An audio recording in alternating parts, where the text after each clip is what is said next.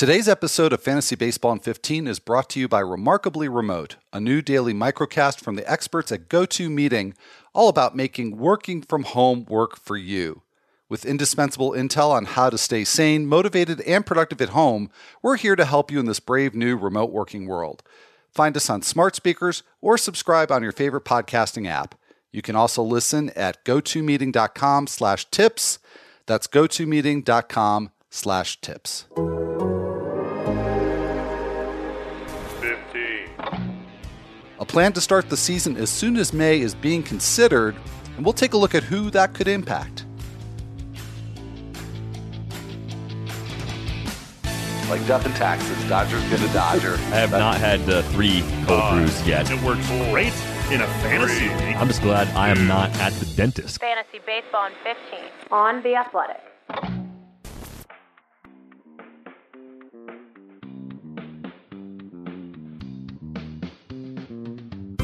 Welcome to Fantasy Baseball in 15 for Wednesday, April 8th. Al Melchior here, and I am joined today by Derek Van Riper. DVR, this is kind of a bombshell report that we've had in the last 24 hours or so. It was reported by The Athletic's own Ken Rosenthal, and then we got some additional details from Jeff Passan of ESPN.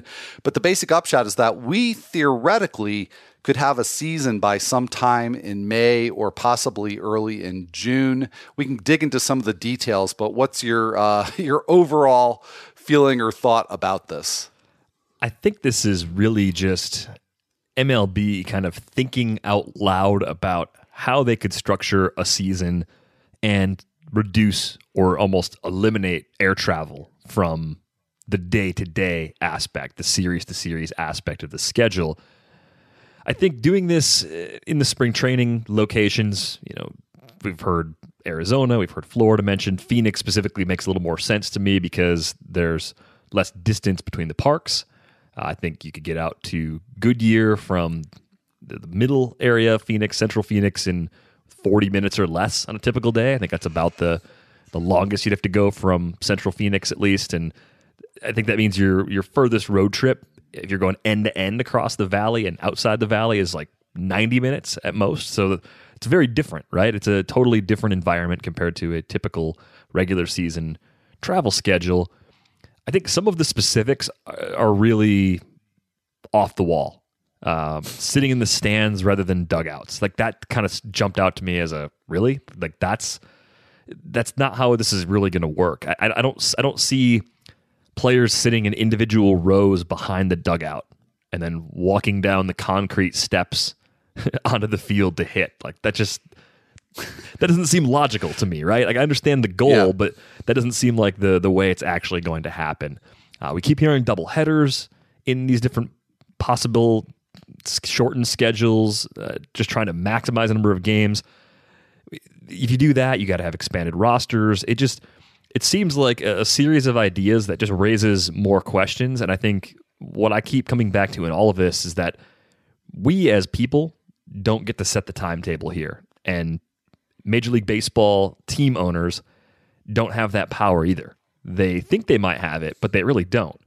It's just all about how the virus continues to spread. And May seems like it's just off the table. I know that's what the report says. I think June is the earliest, and I still don't think we're going to see games that count before July. No matter how much we want baseball to come back sooner, that just seems like the best case scenario to me. So all in all, it feels like a pipe dream, even though there are several elements of this that actually do make some sense. Yeah, well, and you said that, we all want baseball back. And I have to admit that when I first saw the report, that, my initial thought was, really? We could have baseball in May or June? And I actually got a little bit of excited, and that lasted maybe 30 seconds and started to think about some of the repercussions of that and the idea that you're isolating players from their families and from everybody for a minimum of 4.5 months. And the things that you mentioned in terms of, where do the players sit? Is that really workable to have players sit in the stands? Is it really workable to have that many double headers, especially when there's not going to be an operational minor league system, no matter how big you make the rosters? I mean, there's just a lot of things there that just don't that don't really seem to work. And of the many comments I saw on Twitter, one that really stood out to me was from Susan Slusser of the San Francisco Chronicle. And it was just a brief tweet saying something to the effect of, baseball is not the most sanitary sport, and that's a good point. I mean, it just seems very, as you said, like a pipe dream, just not very doable. So I do admit to getting a little bit excited very briefly about it, but that did not last long. There is a poll that Major League Baseball Trade Rumors ran, and I thought that the way they framed it and the results were pretty interesting. They gave respondents 3 choices. The question was, what do you think of a 2020 MLB season in Arizona? Your options were intriguing possibility, worth considering just not starting in May, or not even worth considering. And just over 50%, 51% said intriguing possibility. And then the rest was pretty much split, about 1 out of 4 each for worth considering and not worth considering. So pretty much all over the map. Yeah, and I just think what this proposal seems to discount is the sheer volume of people needed beyond the players to make the league run in this way, and the amount of resources that would have to be dedicated towards keeping everybody involved in the process safe. The number of COVID-19 tests you'd have to have available, and just the complete system you'd have to build to make this safe. I think it takes longer than people are giving it credit for. And then you have major ethical questions too. If there aren't enough test kits to go around for the general population, why on earth would we be stockpiling them for baseball players, right? I mean, that's just another angle that you start thinking about in a scenario like this. So it's good for the sake of optimism. It's good that they're thinking about different ways to play some baseball. This just doesn't seem like the way it's going to happen, at least not in its entirety. It just seems like there's already, just seeing some of the reaction from players, Irian Dolan, Sean Doolittle's wife, had a really interesting perspective on this too. You just see the way players are reacting to it and families are reacting to it, and that's just a small slice of the reaction so far. And you can just tell they're not on board with this concept as it was kind of leaked or introduced or reported upon. Yeah. Well, and you started off initially by saying that it just seems like a trial balloon that MLB and the Players Association is just throwing out there, and it strikes me that way as well. But that said, since we do have this, I don't even know if we can call it proposal, but we have this idea on the table, I thought we'd run with it at least for this episode, and we can apply the exercise we're about to do to other potential scenarios, maybe ones that are more realistic. But if we do have a scenario that's like this, then particularly with a lot of double headers, then you are going to need very large pitching staffs, and you're certainly going to need at least 6 starters that go fairly regularly. So with that in mind, I mean, there are pitchers that may have value that we didn't really consider would have value. And just to give one example, just on Tuesday's show, Michael Beller and I were talking about the progress made by Cole Hamels and how he's going to be ready to pitch a full season, whatever that happens to mean in 2020.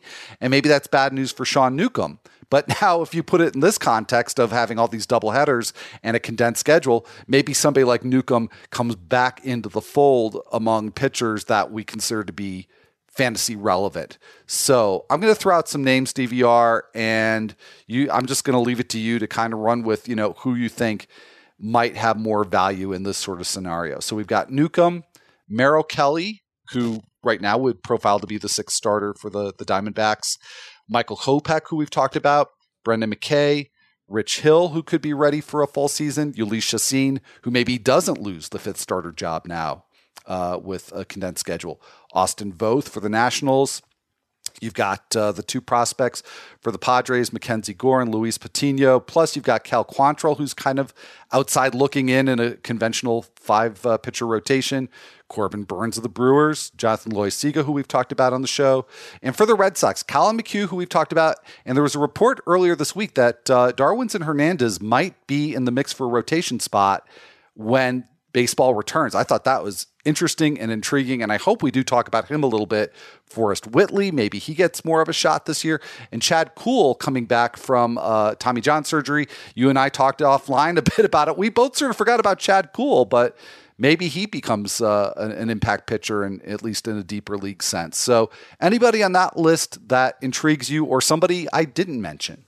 Yeah, I think there's enough names here where I can pick a few that I like for sure. I think Sean Newcomb, he's still long term, I think more likely to end up in a bullpen role, but I was pretty intrigued by what he was doing in the spring. I think the opportunity was there because of the Hamels injury, and now with the possibility of either something like this, where 6 starters would be used because of doubleheaders, or just the idea of a shortened and condensed season. I think the 6 starter spot is going to be more valuable than usual anyway. I think teams are going to have to rely on their depth just to simply make it through an 81 game or a 100 game season, whatever we get. I think that pitcher, or those pitchers, if even go 6 or 7 deep on some teams, they are a bigger part of the plan. I like Mackenzie Gore anyway. I think the Padres are kind of towing that line as a team that could justify pushing a lot of chips in for this season anyway, and a shorter season, of course, adds variance. So I could see Gore and maybe even Luis Patino both ending up with a larger percentage of the big league innings than we had previously expected. One guy that got me thinking about something I talked about with Eno Saris on Rates and Barrels is Yolis Chacin, because he's so breaking ball dependent. He throws his slider a ton, right? And thinking about this all Arizona scenario, breaking balls are a little harder to get a grip of in dry conditions. And Arizona's dry all the time. Like, even in its humid months, Arizona, I think, is still relatively dry. So I just wonder how different pitchers are going to be impacted by that. Not to mention spring training park factors compared to the big league park factors. But I think there are certain types of pitchers that could be more negatively impacted by these environments if some kind of plan like this comes through. Corbin Burns, I think, would get a bump for sure, just because if you do go 6 starters deep, you're not worried about him being a 2-inning guy out of the bullpen until someone gets hurt or until someone struggles enough to lose their job. So he'd definitely get a bump as well. And Jonathan Loaisiga, I keep looking at him as a guy that, because they have so much talent in the Yankees organization as a whole, like, you keep thinking that move to the bullpen was going to happen, but it kind of seemed like if the season were going to start on time, he was making his way into a rotation spot. So a lot of good names on this list. Yeah. And Loaisiga's somewhat topical because it wasn't too long ago, just maybe a few days ago, that there was a report that he was slotted in for that 5th starter position when it looked like there was going to be a normal opening day. So he certainly deserved to be on the radar. But I'm going to come back to the Red Sox here, because these 2 pitchers really do intrigue me. Colin McHugh and Darwinzon Hernandez. I think there's, even in a condensed schedule, some durability and innings concerns for both pitchers. But McHugh, when healthy 2 years ago, was fantastic, granted in a relief role, but I think there's upside there. And Hernandez, I mean, the idea that he'd be more than just, a bullpen guy and sort of a mid-innings bullpen guy at that, somebody with just really high strikeout potential, also walks a lot of players, but, certainly pros and cons to both pitchers. So what's your level of intrigue with McHugh and Hernandez? Hernandez is tricky for me because we haven't seen great ratios in the minors. We've seen a good ERA at high A, at a 3.56 ERA over 101 innings there. But the overall body of work is just a ton of strikeouts, low home run rates, but walks have just derailed him. And I don't know if that flaw goes away, even if you're using him for 4 innings at a time. If you're doing kind of the follower sort of thing with him, I don't know if you're going to get more than just a strikeout upside sort of guy. Now, compared to some of the other names they were looking at just a few weeks ago, I think Darwinzon Hernandez is by far more interesting than the Brian Johnsons, the Ryan Webbers. I mean, it was bad. We talked about this a few weeks ago. Colin McHugh, I think, gets a little more of a bump for me because he was a late signing this spring, giving him enough lead time to maybe get back into his throwing program as things start to ramp up, at least give him a chance to get on the same playing field as the guys he was competing with, at least on paper. Whereas if we were starting the season already, if we'd already done that, he might have opened the year on the IL. So I think he's just in that group of pitchers who, because he had an injury and because of this delay, he recovers more and maybe he starts getting on the same schedule as everybody else, whereas that just wasn't going to happen before. Right. And I want to circle back to Hernandez just one more time, because you did mention the fact that in addition to the high strikeout rates, he didn't give up a lot of home runs in the minors. That can obviously be a very misleading indicator when you're trying to project performance in the major leagues. And we are talking about a small sample that Hernandez had in 2019 as a reliever. Didn't log a lot of innings, but he is one of only two pitchers with at least 50 batted balls allowed who did not allow a barrel last season. And his profile in a lot of ways is very similar to his teammate Brandon Workman. A lot of walks, a lot of soft contact when contact's allowed, but also lots of strikeouts. So the idea that you could have somebody like Workman giving you 4 or maybe 5 innings a shot, I realize there's risk there, but I could see taking a flyer on him in deeper drafts once we start drafting again.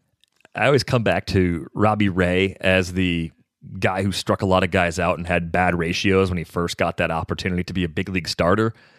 And in the right circumstances, that can play just fine. And I think for a team as bad as Boston is, as far as its starting pitching depth, that could easily be one of their 5 best options to just see what happens and pull them after 4 innings. And even if they do that, let's say he makes 20 starts this season and he averages 4 and change, 90 innings from him probably leaves you with 110, maybe even 120 strikeouts. Like, he's that kind of pitcher in that category. So people have taken chances on guys with a lot less ceiling than Darwinzon Hernandez before.